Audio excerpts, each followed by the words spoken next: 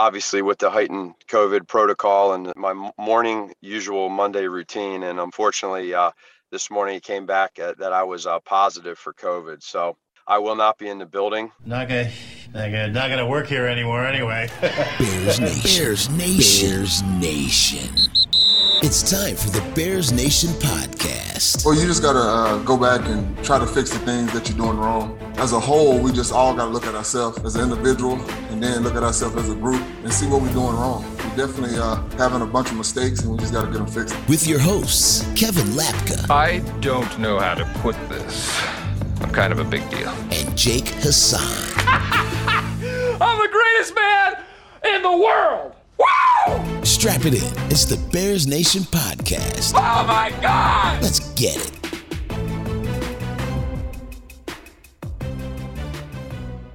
Bears Nation podcast. It is Wednesday, October 27th.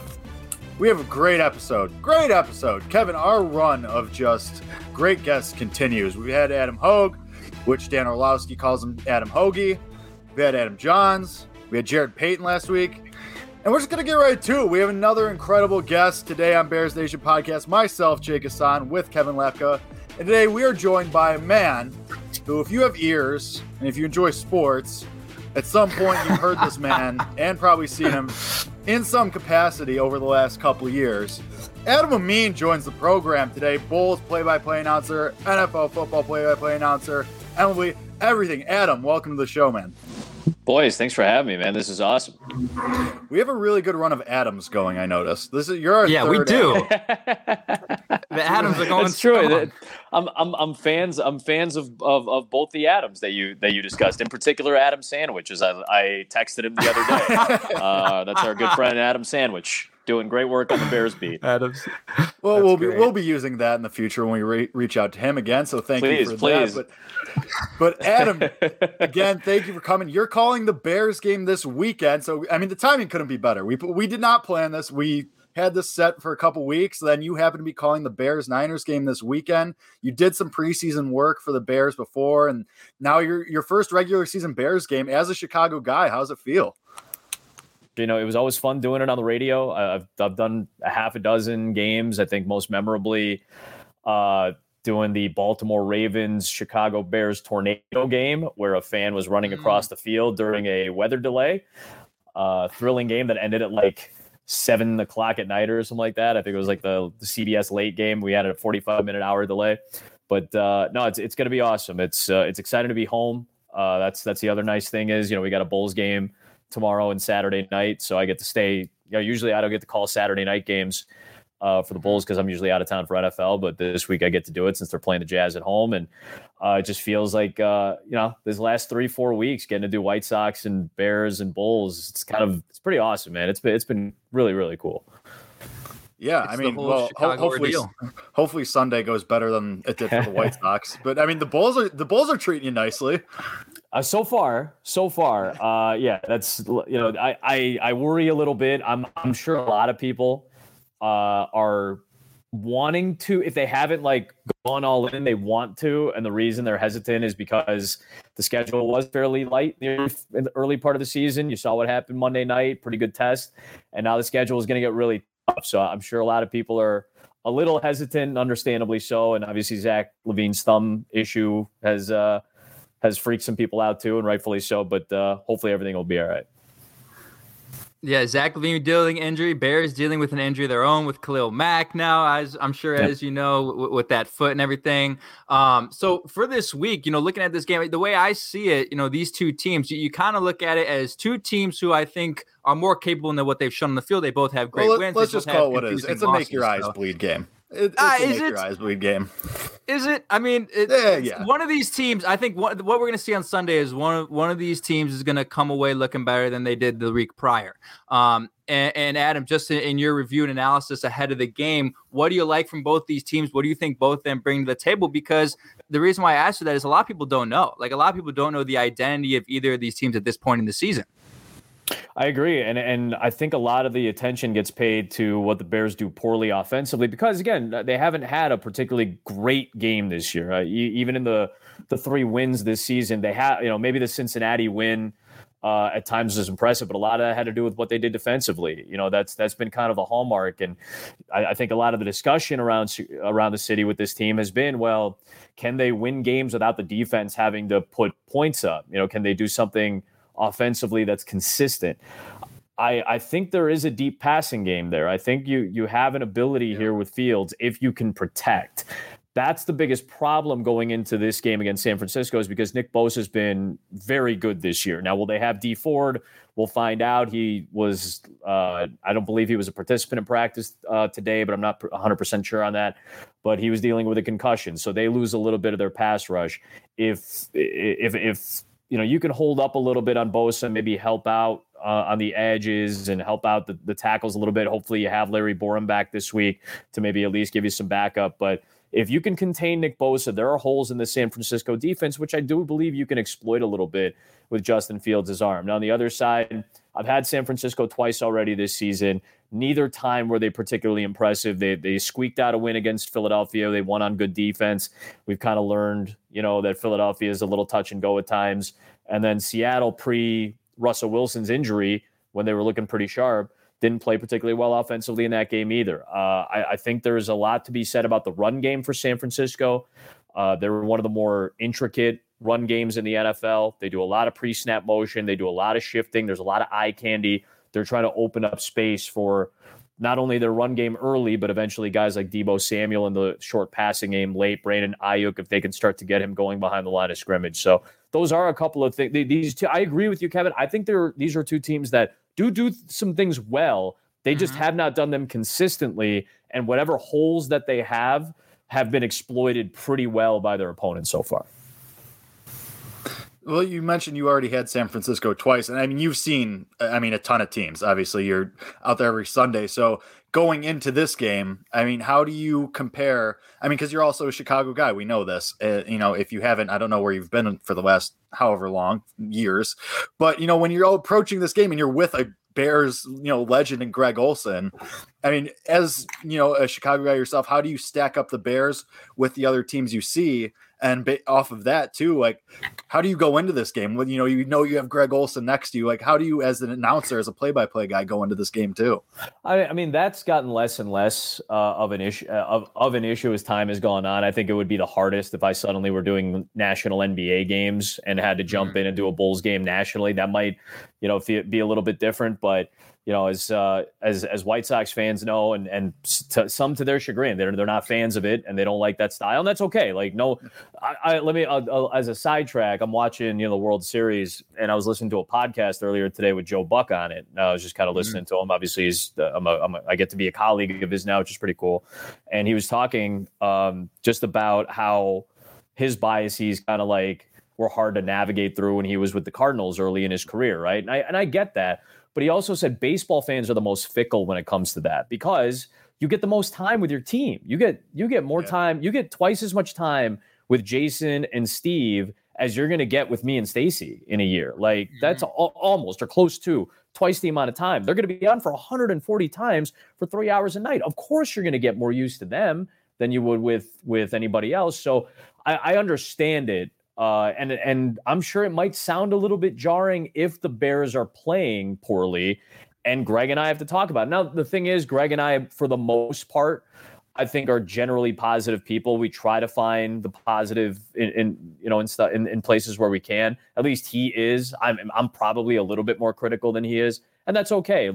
He's a former player. Remember, he's 1 year out of this. He was just playing last year with Seattle. He was supposed to start full-time with Fox last year, but listen, Seattle offers you $7 million, you take the $7 million, and I respect that, and I frankly applaud the money. Applaud that move. So well done to my friend Greg. You will be paying for dinner on Friday night when we go out. But no, he's a very positive person, but he's just out of it, so he really feels it. You have to remember the human side of it. And I think that's perfect for Greg because he really empathizes with the ups and downs that these guys deal with. So I don't think it affects me that much. I've never said anything personal about anybody. The rule that I always learned from people that did it before me and the advice that I was always given, if you wouldn't say it to somebody's face, if you wouldn't feel comfortable saying it to somebody's face, don't say it. If they shoot a bad shot and you say hey, you shot a bad shot, what are they going to say? You're lying? No, you saw it. But if you say something like I would never say anything personal about anybody. I'm not that type of person to begin with, but that's just not what you do professionally. So I feel like we can play it pretty fair down the middle. I'm sure I will see some things and feel some of the same frustrations that maybe you guys will if they're not playing particularly well. I want them to play well. I want them to do well. I have friends that work for that team. Obviously, I do their preseason games, so I get to know that group, and I want good things for them. But you get to talk to the 49ers, and you talk to George Kittle, and you talk to Jimmy Garoppolo, and you talk to Fred Warner, and you want good things to happen for them too. So I think that attitude just kind of is encompassing of how we want to approach the broadcast anyway. All right, so what we'll do is you text us what you're thinking, and we won't say who it's from, but we'll listen, guys. All right. What I said in the second quarter, here's what I actually meant. Like that's. All right, good.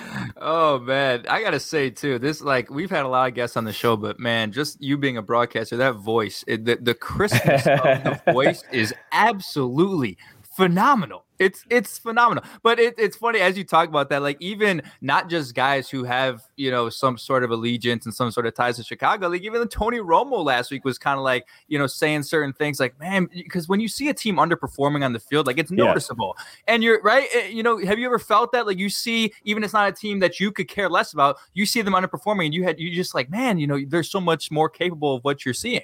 Well, I'll bring up the Sox for that reason, because I'm sitting in the booth for game one of that series, and I know the Astros are really good. I'm frustrated watching the Sox because, again, I'm not a Sox broadcaster per se, but I live here. My friends work for the team. Jason's a friend of mine. I want good things to happen for them, and I do fill in once in a while, and I want good things to happen for this organization. And it's frustrating to me when it wasn't as much in game one, because that's the opener of a series and we're just trying to get our bearings. Game 4 was frustrating. I was legitimately frustrated watching how badly they played, because you just expect more. And, the Tepera comments were really annoying to me, just personally. We gave both sides of it on the broadcast, whether you wanted both sides cheating or not. I don't care.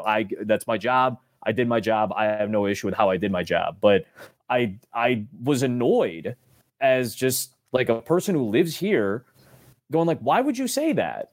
You shouldn't be saying that about a good team, especially when they embarrassed you the next day. So I'm sitting there going all of that, just a day and a half, because they had that extra day with the rain out in between. That day and a half was just the build up to that. And then for them to fall flat like they did in game 4 and just put up nothing was really frustrating to watch. So yeah, when I see a team underperform, it's annoying to me. And I think part of it too, and this is probably the bigger reason, is that all I root for truly at the end of the day is just give me a good game. I need a good game. I did all this work. Our crew worked so hard. You have 3 hours that you're dedicating to that game on your day off. We want to be entertained, and give me a good game. I know what you're all capable of. You're all professional athletes. You're all very good at what you do, and you're handsomely rewarded for it, and you should be. So when you don't perform that way, I get upset as a fan of what I'm watching. You get upset as a fan of the team that you root for. So it's all understandable. And nobody doesn't feel that way that is invested in this in some capacity. They want to be entertained. They want to have a good time. Granted, I'm sure it's more fun for a home team's fan if their team is doing really, really well or blowing a team out. But I think they're not going to turn down a good game. They just want their team to win at the end of it. They're not going to turn down being entertained. All right. So that being said, so what do you have prepared for us on Sunday? What's some of these fun little nuggets you got for us? Well, I mean, it's only Wednesday, man. You got to give me some time here. But well, I mean, the big thing is you guys mentioned earlier the Mac injury, along with Robert Quinn potentially being out again. That's more than half the pass rush. Remember, the Bears lead the NFL in sacks right now. It's been a very solid year. I give Robert Quinn a lot of credit. He talked about it. Now he's being about it, and I respect that. And obviously he's on the COVID list right now, but you're losing half your pass rush. This has been an issue for San Francisco. Garoppolo has a tendency to hold on to the football too long. He wants to throw downfield if he can. He wants to show off that he's got a good arm. He wants to show that off. So he wants to throw deep. So he has a tendency to hold on to the football sometimes and not check down. If it's not a a deep shot that he's looking for, they take a lot away from him and just try to keep it short and fast, because this is one of the best yards after catch teams in the NFL the last few years. Kittle's on the IR, obviously, so that notwithstanding, that is important because you lose a good blocker that helps out in pass protection, but you're still losing Mack and Quinn. So who's going to generate a pass rush for you? I think that was one of the biggest things that we took a look at. Obviously, defensively, too many big plays. I mean, that first drive alone, the way they gave up 2 big chunk plays, one in the pass game, one in the run game, and then all of a sudden it's a touchdown for Fournette. Like, you can't give up big plays. And this is a team that is really capable of big plays, if not in the deep shot game, which, they've tested some teams and, their success rate is okay. It's not overly impressive, but where they really can hurt you is in space. And the guy that we already mentioned, Deebo Samuel, is the guy. Nobody has been better in yards after catch for the last 2 seasons in the NFL than that guy has been. And he is the best player on the field, I think, tomorrow. When San Francisco has the football, I think he is the best player on the field. With no Khalil Mack on the field, he is the best player on the field. He's the biggest game breaker possibility. He's the one who can break multiple tackles.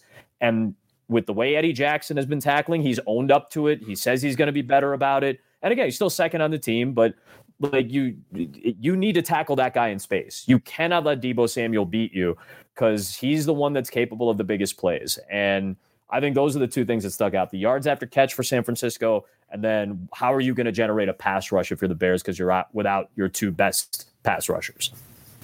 Because it's the yards after the catch for San Francisco, but then it's the lack thereof for Chicago. And then you look at the games in which they lose and where it feels really defeated when you're watching it is the games where the opposing team gets the back-breaking play. We saw that very early against LA as well, right? The deep bomb to, I think it was Van Jefferson time, or Van Jefferson. And you were like, how are we going to compete? We can't put up a 70-yard touchdown. We're not going to be able to compete with that. And we thought that would change when Justin Fields came to be the quarterback, and it hasn't yet. So that's where I get worried about playing teams who have, those back-breaking play abilities, because you just don't know if you can keep up with them, because that's not the way they run their offense. They want to run Khalil Herbert, ground and pound, win this game 20-17. That seems like their ideal situation for winning. I mean, I don't know if it's ideal, but it may be the ceiling for this particular personnel group right now. I think that might be the case, just with this offensive line and with the fluctuation of who's in there. Obviously, last week was a dumpster fire just before the game, trying to figure out who's going to play and who's going to be where and who took practice.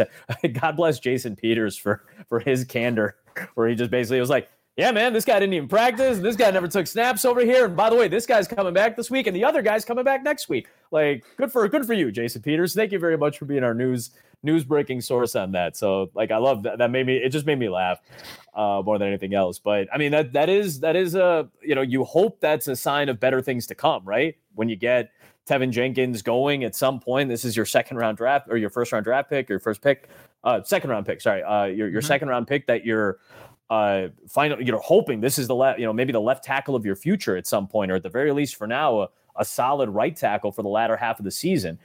They desperately need it. They can't, you want to have an ability for Justin Fields to be back there and look, because you got, if you can break one. We haven't seen Darnell Mooney really get that shot. We haven't seen Damiere Byrd really get an opportunity to do something like, or Marquise Goodwin. We were talking about 49ers. Like, Goodwin understands the yards after catch concept, and these guys just haven't had the chance to do much in space. And a lot of that is offensive line play and the lack of consistent pass protection, and maybe a lack of a full-on playbook, because you don't feel comfortable with the protection the way it is. So you're rolling him out, you're cutting the field in half. And, Fields was asked today, do you want to do more RPO stuff? And he's like, dude, I'm just trying to get touchdowns right now. Like, that's where we're at, because you don't know what this offensive line is capable of, what their ceiling is, because of the personnel, lack of good play, or a combination thereof. Well, we've sort of gone around the subject, but the $1 million question, I mean, Justin Fields, you've seen Trey Lance. You mentioned you did San Francisco games already this season.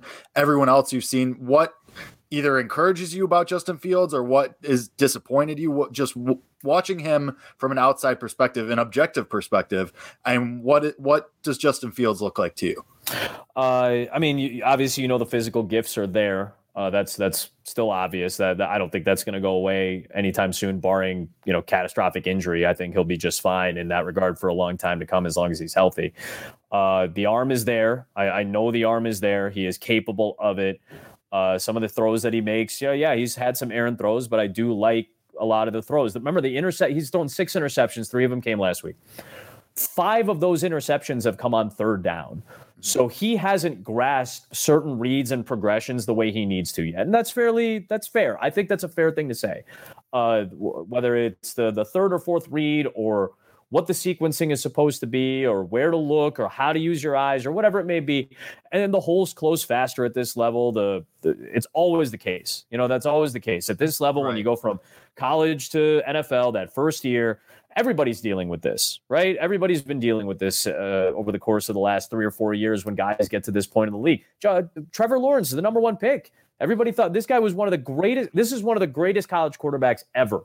By far, one of the best 3-year college quarterbacks you will ever see. And he is having a world of issues right now. And I don't think anybody is saying it's because he's not physically capable. It's because he's trying to process things at a much faster rate than he ever has had to. And when he did, when you're playing Alabama, for a national title, you're playing Ohio State, those holes are going to feel a little bit closer to the NFL level. But remember, you're going to play Wake Forest's defense once a year. You're going to play Virginia Tech's, okay defense where they have the one NFL guy on the corner spot and the one linebacker that's going to be a 6th-round pick. And other than that, these are just guys. So that's a huge adjustment that Justin just hasn't caught up to yet. And that's not out of the ordinary. I think because we had such high hopes, because there's a lot riding on this pick, because of how we are emotionally attached to it now, because it's a quarterback picked by a regime in Chicago, and they've been starving for a legit one for a long, long, long time now. Our emotional attachment to Fields is going to propel us to believe that he's more than what he is, maybe, or we just expect more from him maybe too soon. That doesn't mean he's not capable of getting there. I just think maybe it's a little bit of a more normal or above average trajectory than an elite trajectory that we're all hoping for, right? I think that's kind of the way I wanted to say it. And this is just what you being from Chicago, being around the Chicago sports media landscape. This is what happens in every single sport. You get a guy that gets drafted to this city, and the expectations are through the roof more than in any other town. I mean, that's just the way it is here in Chicago. So, would your advice? Because this is where I get conflicted. Because there's people who say, and you kind of alluded to it, kind of take a step back. Temper your expectations. But at the same time, you're thinking, this is the best quarterback prospect we've ever had. We know what he presents from a running standpoint. We haven't seen it. We know what he presents from a throwing standpoint. We haven't seen it. Should we temper our expectations or just focus on issues that are in other areas? What would your advice be to Bears fans who feel like they felt let down after, having such high hopes? I think you do have to kind of dig a little bit deeper into, what is he good at? What can he improve upon? And then look at the elements and kind of factors surrounding him. So naturally, the way things have gone the last couple of years, Matt Nagy is going to get a little bit more blame from a general public perception than, say, a rookie quarterback is. And based on what you've seen so far, I think you can put a fair bit of blame on the coaching staff. I can't blame the coaching staff that their left tackle prospect or their offensive tackle prospect didn't work out, or so far hasn't been able to take the field. Not that it hasn't. He might be great, hopefully he is, but he hasn't had the chance to play in real NFL games in front of your future, your quarterback of the future. He hasn't done that yet. You can't help injuries. You can't help, David Montgomery dealing with injury right now. Tariq Cohen got hurt last year. Like these are, these are certain things that you can't really help. So I can't put all of the blame on the coaching staff for that. Some of that, then you look at the next layer. Well, what did the front office do? Have they surrounded the quarterback with the right amount of talent? So all of those things can be argued fairly and say this is more of a factor or this is more of a factor. Everybody can make good cases for all three of those levels based on a couple of things. This being a players' league. This is a players' league. The players are the ones who are out there having to execute. The plan has to be good.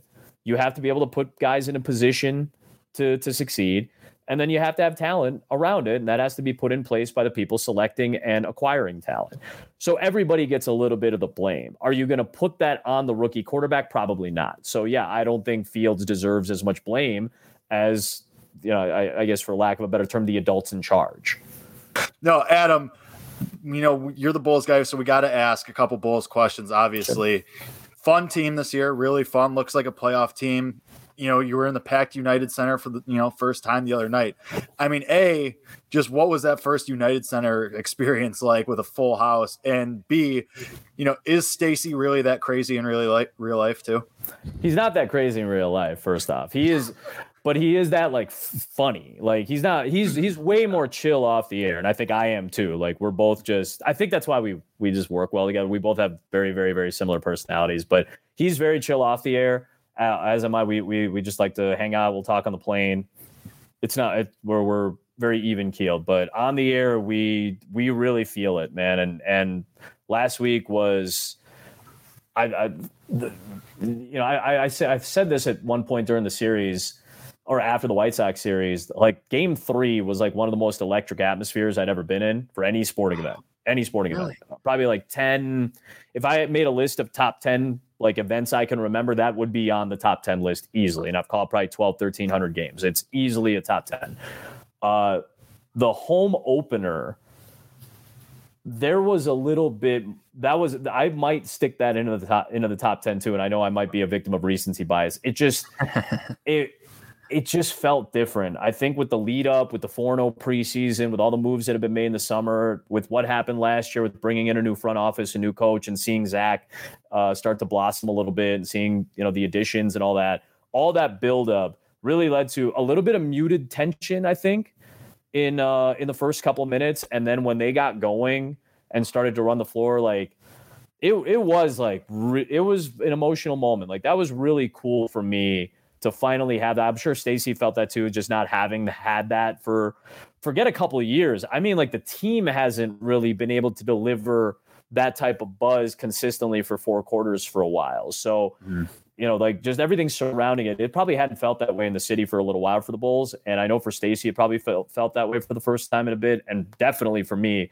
having been like that was my first home game as the Bulls announcer on the floor with fans, like with a full house. Because I think I had done 2 Bulls games at home prior, and that was for ESPN and ESPN Radio. So it was a whole new experience for me. So I don't think I've ever that could be a top 10 feeling, man. It really was one of those nights. And, I think a lot of that is derived from Zach LaVine and just what kind of player he is, right? I mean, how explosive he is and exciting of a player he is. Do you think, and I asked this question a while back, and after Justin Fields was drafted, is he the biggest superstar in Chicago right now, Zach LaVine? Yeah, I think so. I think it certainly is he might be the most easily recognizable right out of the gate. I mean, I think, Jose Abreu is pretty recognizable. I think Tim Anderson's pretty recognizable. But I think Zach is probably the most recognizable. He was just on a Mountain Dew commercial, like where, the Pelicans Hawks game's on, and I look up and it's like, oh, Zach and Zion Williamson are in a Mountain Dew commercial. Yeah. Like, this guy's a bona fide superstar now. And he certainly earned that reputation. And I think he carries himself with a very good mentality about it, because he knows what it's like to not be a superstar. Like he knows what it's like to be on bad teams. We said it the other night. That's the first 4-game win streak that Zach's been a part of in the NBA. He was hurt during the Bulls streak in 17-18. He was still on the bench with that ACL injury. So he hadn't been a part of a 4-game regular season NBA win streak until the start of this season. And he's clawed really hard to get this recognition, and he was worked really hard to get there. So I think his demeanor is reflective of somebody who understands what it's like to be, here and what it's like to be here after being with the Olympic team and kind of being around Durant and some of these champions and being like, oh, so that's what that's like. And I've been down here and now I'm starting to work up here, but I really want to get here. I think he carries himself with the demeanor of somebody who recognizes that.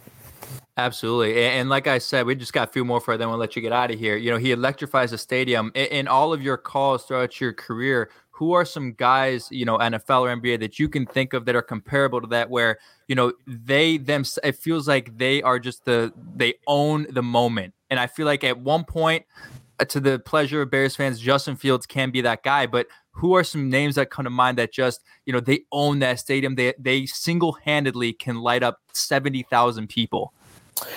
When I was at ESPN and I was doing college football, I did in Lamar Jackson's Heisman season in 2016, I did his second game of that season. It was against Syracuse on the road on a Friday night. They had just played, I believe, Charlotte the week before, and he had a really good game, but it was Charlotte, and he hadn't really had a national stage. It wasn't on national TV. So we're like, okay, let's see what this kid has. First play of the game, 75-yard flick for a touchdown, just a flick of the wrist touchdown. Next series, he had a 75-yard pull and run for a touchdown. And I remember stealing Jeff Joniak's call. I told Jeff this a couple of years later, that I stole his Devin Hester, "You are ridiculous" call for Lamar Jackson that night. That was the night. You've seen the highlight probably where he hurdles a defender running left towards the edge, and he hurdles over the Syracuse defender and scores a touchdown. That was one of the, I think, 5 or 6 touchdowns he had that night, and at a 400-yard offensive night or something like that, or 500-yard offensive night, whatever it was. That was his coming out party. That was people were like, "Oh, this guy's different." And then he beat Florida State the week after, and he was off to the races for the Heisman. He electrified that place, and it was silence because it was a road game. He electrified that place. So I remember that distinctly. I would say for the NBA, it's LeBron at the top of the list. I've done a lot of LeBron playoff games.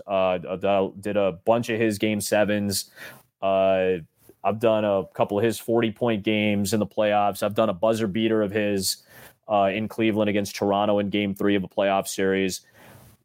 He's up there. And then I can't remember what game. It was the clinching game of a second-round series a couple of years ago. The Warriors were playing the Rockets in Houston, and they were up 3-2 in the series, and Curry goes scoreless in the first half. And I was like, that's incredible. And then he scored 30 plus. And then he scored 30 plus in the second half, and he did it on a bum thumb. He had a messed up finger, and he was still able to put up 30 plus and get the Warriors to the conference finals. And I think those guys are special. There's a reason that they are who they are. The LeBron games, especially, the guy just took over a game like nobody else. Kyrie Irving, I had one of his big games in the playoffs. He had scored 42, I think, against Boston in a conference final series 4 or 5 years ago. And, those are guys that can just take it over. They can take over games. Adrian Peterson had one of his 200-plus yard rushing games at Lambeau Field back 2015 or 16, something like that. There are some guys that you just, your eyes kind of pop when you see them.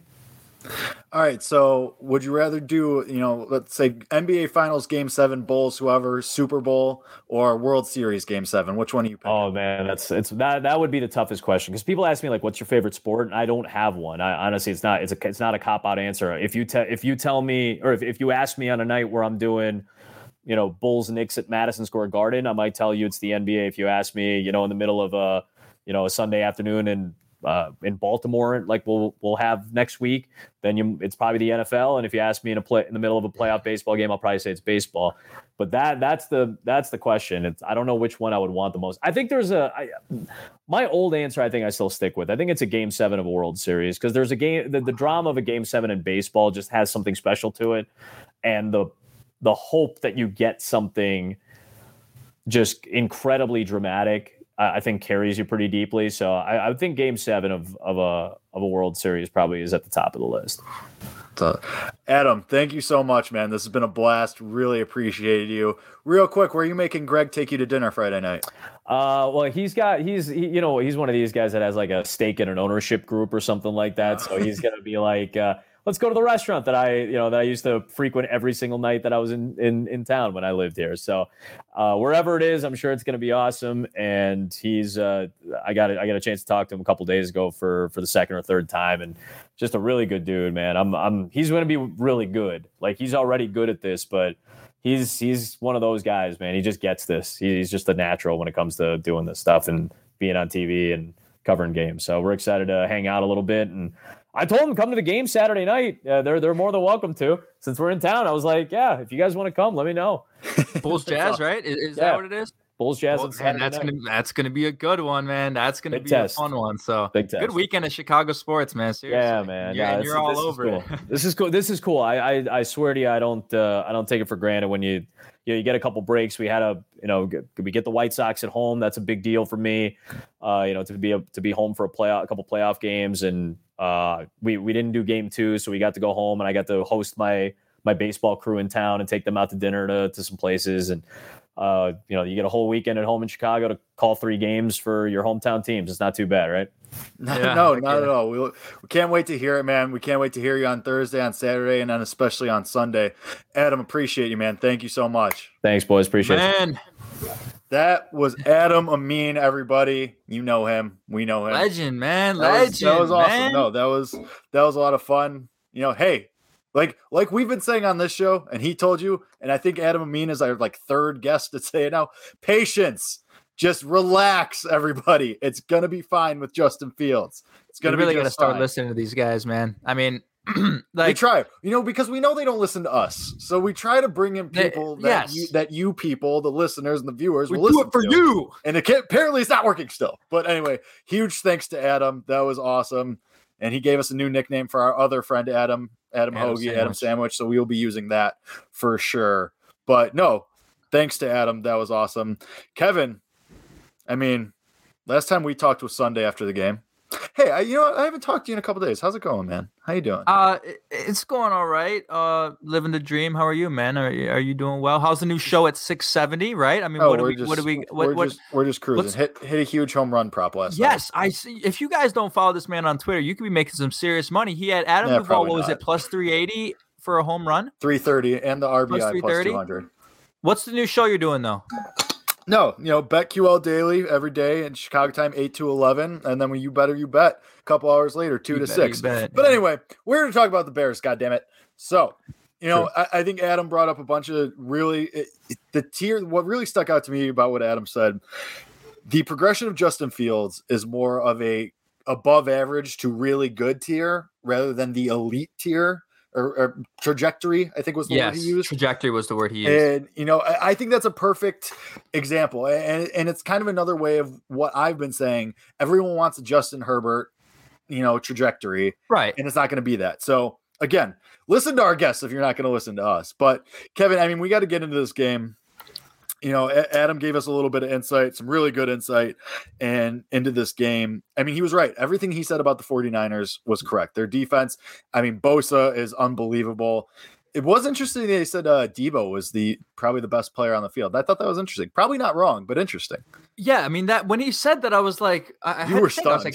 I was like, really? And then I start going down the list, and I'm like, shit, yeah, he's not right. And the one that kind of sealed it for me when I came to that final realization that he was right was he's the one player in the field that can just break a game. And that's what did it, excluding Khalil Mack, which is important because he's because Khalil Mack is one of those guys that can break a game. He's done it consistently, game wrecker. But you kind of think about it on the offensive side of the ball for the Bears. There's nobody that's a game wrecker. The running backs are really good, but they're not game wrecker. Like they're not the only running back in the league who I think can be one day. Yeah, but he's not there yet. The only running back in the league who's a game wrecker is Derrick Henry, like a true game wrecker at this moment is Derrick Henry. So I'm thinking, the only guy that's possibly comparable on the Bears side would be Roquan Smith. But again, he's not a game wrecker. So that's he's not wrong. Deebo Samuel isn't a guy, and this is why I think this is important as well. In the past, and even this year, Deebo Samuel probably got drafted in the 8th round of your fantasy draft, maybe even later. Brandon Ayuk was supposed to be better than him. All these guys supposed to be better than him. George Kittle, he's supposed to be the focal point of the offense.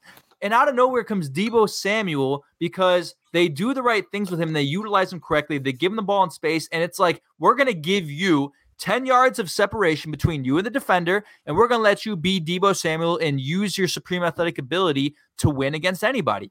That's why you see players like him in offenses take that leap, going from a guy who was the third option receiving in 2020 to a now one player in a 2-team game that is not the only, but the most important game record on the field. So he's not wrong. I mean, Deebo's a guy you got to watch out for, and they do really well offensively, and he alluded to this as well. Getting guys in space, yards after the catch, and it scares you, right? Because the Bears haven't been good at open field tackling all year.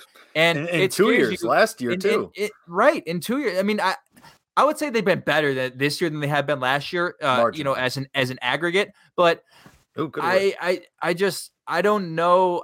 It worries me because I know Kyle Shanahan, although surprisingly, Jake, they're calling for his head in San Francisco. Yeah. I mean, well, imagine. I think it's kind of like Adam said. It's a lot of eye candy, a lot of bells and whistles, but end product. I mean, they've been a disappointing team. It's at the end of the day, I think they have fallen flat a little bit. This is a winnable game though, and it's unfortunately you are home underdogs, which I mean that doesn't happen very often. You're 3.5 right now. It was funny enough.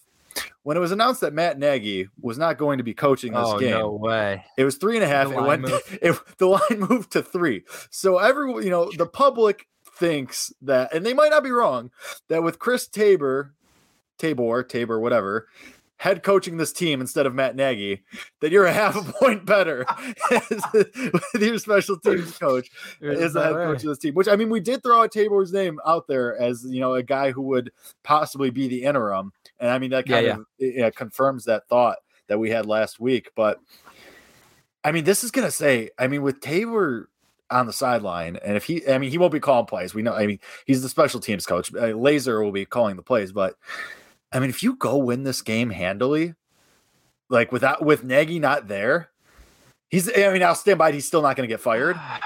Yeah. But I mean, that'll say a lot. Like that'll be some damning evidence.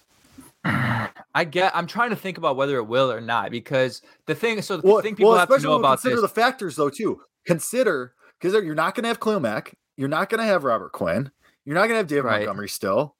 You're missing a lot of key guys. Who knows what the offensive line is going to look like?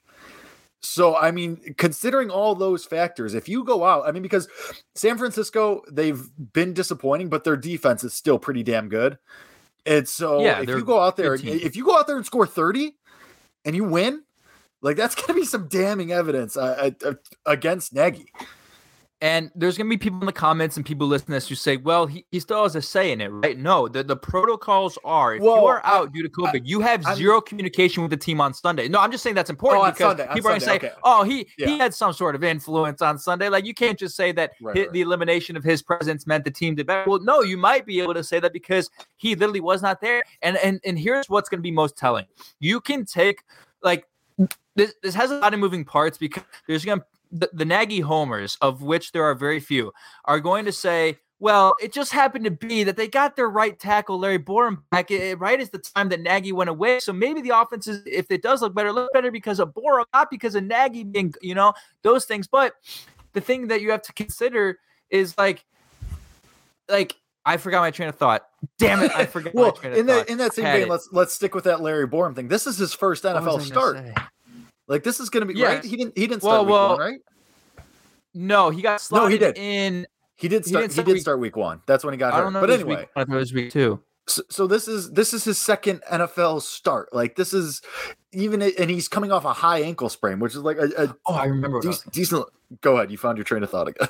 Real quick. We'll go back to Borom. What me telling, you can talk about whatever you want about stats about Borom. What's me telling is what you see on the sideline and the limited camera angles that Fox gives us. Watch what you see, because this team, it's noticeable. It's noticeable even through a video camera to see the energy and see just kind of, the vibe that's going on the sidelines and who's talking to Justin Fields, right? We brought that up last show. If you see sort of a different energy without him, that's one of those factors that is truly influenced by the absence of him, whereas, the way the offensive plays, the way the defensive plays, you can find different factors, but that that their vibe and the way that they react and the way their energy on the sideline is truly influential of his absence.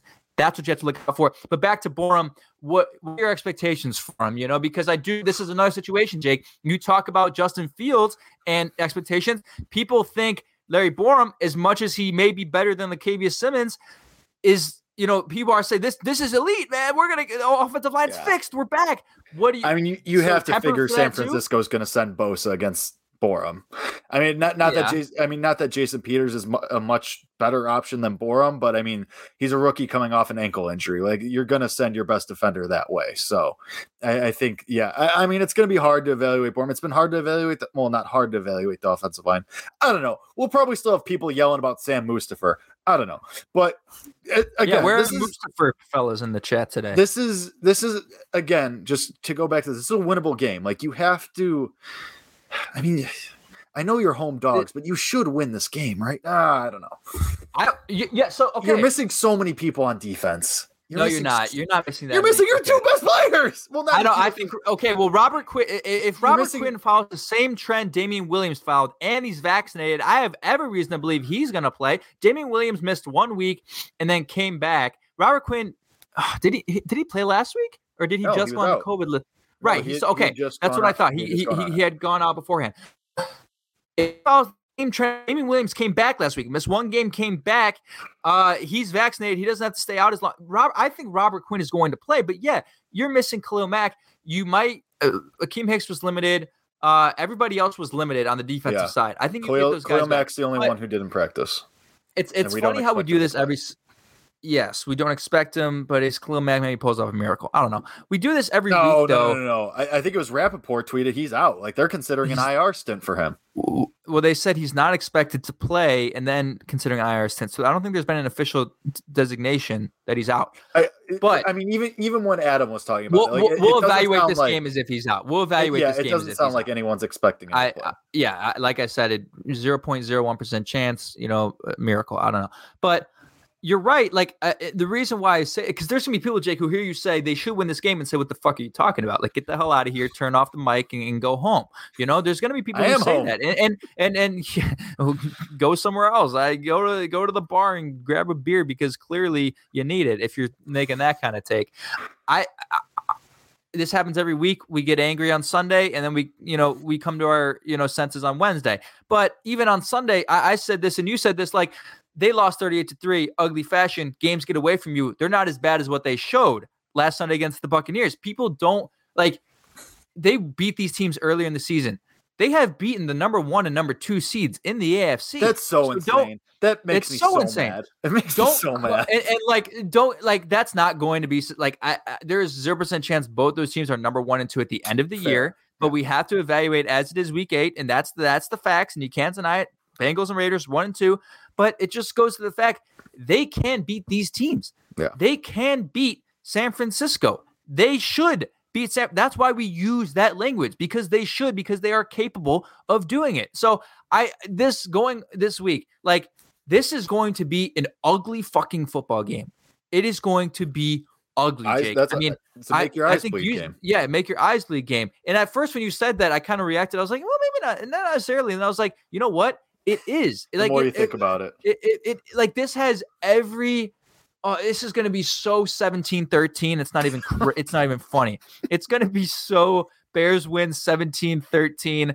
Ugly God. Football game. We come away from it thinking having no idea what to think. Does that not? This game screams. What's the weather for? It's probably going to be 40 degrees and cloudy. It's 17-13. Lock. I don't even know if actually Sunday partially cloudy, high of 55. That's not high of 50. That's such a fall Chicago Bear football game. Any rain in the forecast? I don't think so. Not if there's rain, saying. I would say we're looking at a 2-0 game. Maybe one safety gets in there. It's supposed to rain tomorrow and Friday, and then it's over. Yeah, but anyway, you're right. No, you're right. This game is just going to be so ugly. The Justin Fields breakout has to happen at some point, right? It does. You're playing roulette with the schedule, though.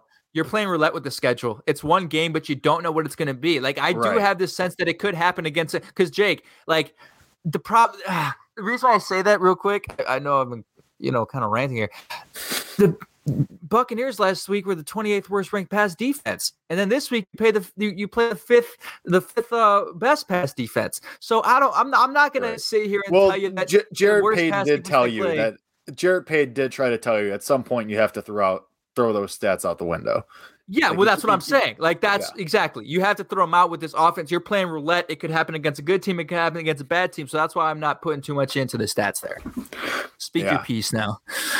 No, I mean, you're right. I mean, it's going to be an ugly game. You're probably right. It's going to be a very low-scoring, disgusting game that is just going to – watch this be like a 2-hour and 25-minute game just because both teams are just going to be running the ball.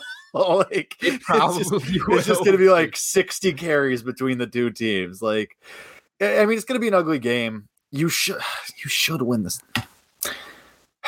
I don't know. I've just because I have no idea – because we don't know, which is silly to say because we're about to be 8 weeks into the season, almost halfway through, and we still don't know like how this team responds to real adversity, honestly. I mean, like week 1, I guess you could call adversity. Yeah, but like you lost a couple of people. You were doing Andy Dalton starting still. You're going to lose that game. Yeah. I mean, this is your first shot, I guess, to have a bounce back week. Really? I mean, because we can't see the 49ers better than the Bengals because, for obvious reasons. So it's like, it's weird to put this game in a scope of the rest of the season.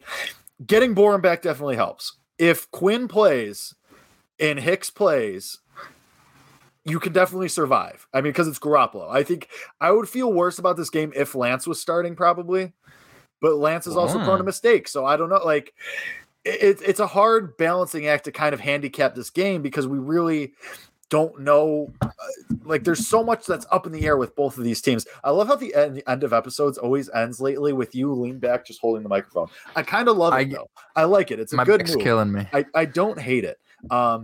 Anyway, but yeah, I mean, you're not going to have Mac. I'm going to assume for right now you don't have Quinn. You don't have Nagy. That's a plus. I'm going to assume you have Hicks. He practiced today. I'm going to assume you have Akeem Hicks. Okay.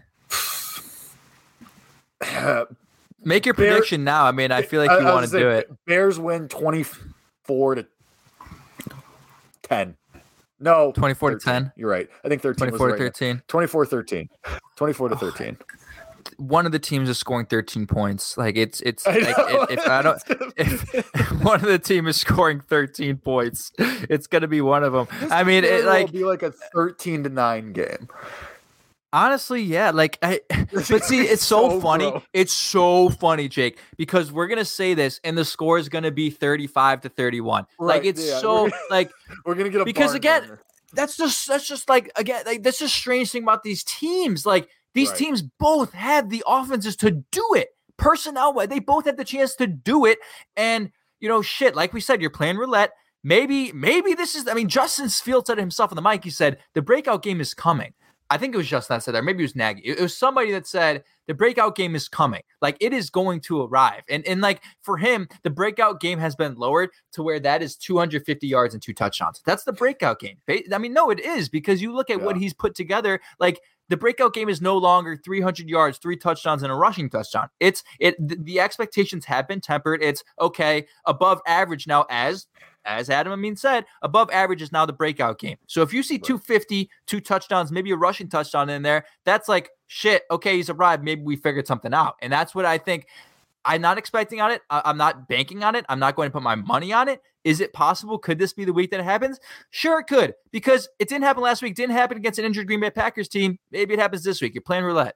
Honestly, all I need from Justin Fields this week, because honestly, if the offense is if Khalil Herbert has 150 yards and 3 touchdowns, that's fine with me. All I need from Justin Fields, given what happened in Tampa Bay, I just need to see that Justin Fields still has that swagger, still has that confidence. Just show me that like that game didn't rattle you. Like that's my main concern. And I mean, if you turn on ESPN, you turn on FS1, that's all they've been talking about when they talk about the Bears. Did Justin Fields get rattled against Tampa Bay? And I'm not expecting him to be rattled. I don't think he was rattled given his college history, given just how he carries himself. I don't think that's the case, but I'll feel better when I see it still. Like I'll feel better when he's not like, hearing footsteps behind him and he's getting rid of the ball too fast, or he's, skittish, or to use an old Mitch Trubisky term, has the happy feet. Like, just show me you can still be that calm, cool guy that, we think is going to be here for the next 10 years, And here's why it's different. And you just alluded to it. I've alluded to it. I mean, the dude was a freaking cold-blooded killer in college, and he would very rarely lose games. But after he would lose games, he quoted it. He said, "I'm not used to this. I'm not." That's used to the point. And this is where it's different. He lost, I don't know, twice in college, maybe three times if you include the playoff. Yeah. He's now lost 3 games in a span of starting 6 times or laying on the field 5 times now, right. Starting 5 times. Like, this is different. And that's why this is so important. That's why Jake brings this up, is this is like college and the NFL are extremely different in a lot of ways. But the biggest way, arguably, Adam talked about some of them. Adam talked about some of them. How he reacts is going to be very important, because I know there was some, he was kind of, and look, what do you want the kid to do? All right. He's sitting back on the bench with his eye black, looking, kind of angry, and rightfully so. Like, he's pissed off. He hasn't played his best. But if you see that body language carry over, and this is one of those things where you, as a person, no matter what your level of football knowledge is, I don't care if you know every single formation and every single personnel package, and you can tell me what this guy's doing at this given time. Those guys are extremely intelligent. If you're the average fan who's, what's the phrase, the armchair quarterback, or the armchair coach, if you're the armchair coach and you're sitting there with a bag of Fritos and a beer, you can see somebody's body language and tell if they are, have either bounced back or not. You don't have to know anything about football. You just know the way people react, and it's going to be evident to everybody, and the people who are watching, but the players on the field.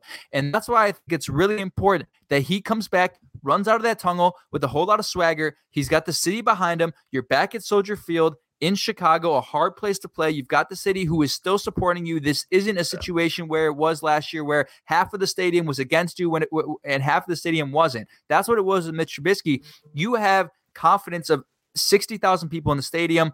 The way he carries himself, especially early in the game, is going to be very, very telling at how he reacts. And quite frankly, of what we know of him, I have full confidence he's going to walk out of that. It's like that meme, that GIF of the Undertaker coming out of the casket. You know what I mean? That's what I feel like we're going to get. You win the toss, you have to get the ball first, right? Like, you win the toss, you have to take the ball first and go on offense first, right? And make a statement. Mm-hmm. I mean, they did that last week. At home, it differs. Yeah, I think at home you need a bounce back performance from last week. And shit, they did it against who did they do it against? They did it against Green Bay, right? Did they? No. I don't think they started the ball that game. But I don't think so. Maybe. Yeah. So I don't know. Chad the Bird is, but all right. Chad's on. I think he's the guy that follows our show. So all right. Well, we'll get out of here. All right, Kevin. I already made a prediction. You're up now. So your prediction. Yeah, look, I know it sounds outrageous. I'm going Bears 17-13. I mean, what the hell are we talking about here? Our predictions have been pretty good this year. We're both 5-2. Our score predictions have been. We've been pretty close. We've been pretty. Yours have been pretty close. Mine have been somewhat close, but I don't think they've been as close as yours. But we're both 5-2, so trust us. You got to trust us. But this is why we keep bringing guests. Next week we got another good one. Can't reveal it yet, but the run of guests is incredible. We shout out our guy Ernie Scadden for that. The guy who creates the intros. He's the man. Does Love all you, of it. Ernie. So Ernie, the guy. But hey, man. Hopefully the Bears pull it off, and then 4-4, and we're gonna get reeled back in. We're gonna get reeled. It's already happening. It's already happening. So let's go. Oh God, it's already happening. All right. Well, we're both going Bears win in a very, very ugly game, and then we see what happens against the Steelers on Monday night after that. Then you have an extended break. So, well, I mean, a little bit of extended. It's Monday, but whatever. Anyway, that's us. Shout out to Adam Amin again for coming on. We appreciate it. I'm going to try what Kevin does right now. I'm going to see how I feel about this. So, no, I don't like it. Oh, that's kind of nice. Your audio sounded pretty good. Did it really? Yeah, see, it sounds really I don't know. nice. I like seeing myself. I don't know what this is about me. But anyway, shout out to Adam. Great to have him on. He was awesome. A lot of fun. Adam, we're serious. Text us what you're thinking during the game. You know, we swear we won't attribute it to you, but we'll just, whatever. Anyway, for myself, for Kevin, this has been Bears Nation Podcast. We will see you nerds on Monday or Sunday. Don't know. We'll play it by ear, but we'll see you later this week. And as always, bear down. Well, come on. Baby, don't you wanna go? Well, come on. Baby, don't you wanna go? Back to the same old place. Sweet home, Chicago.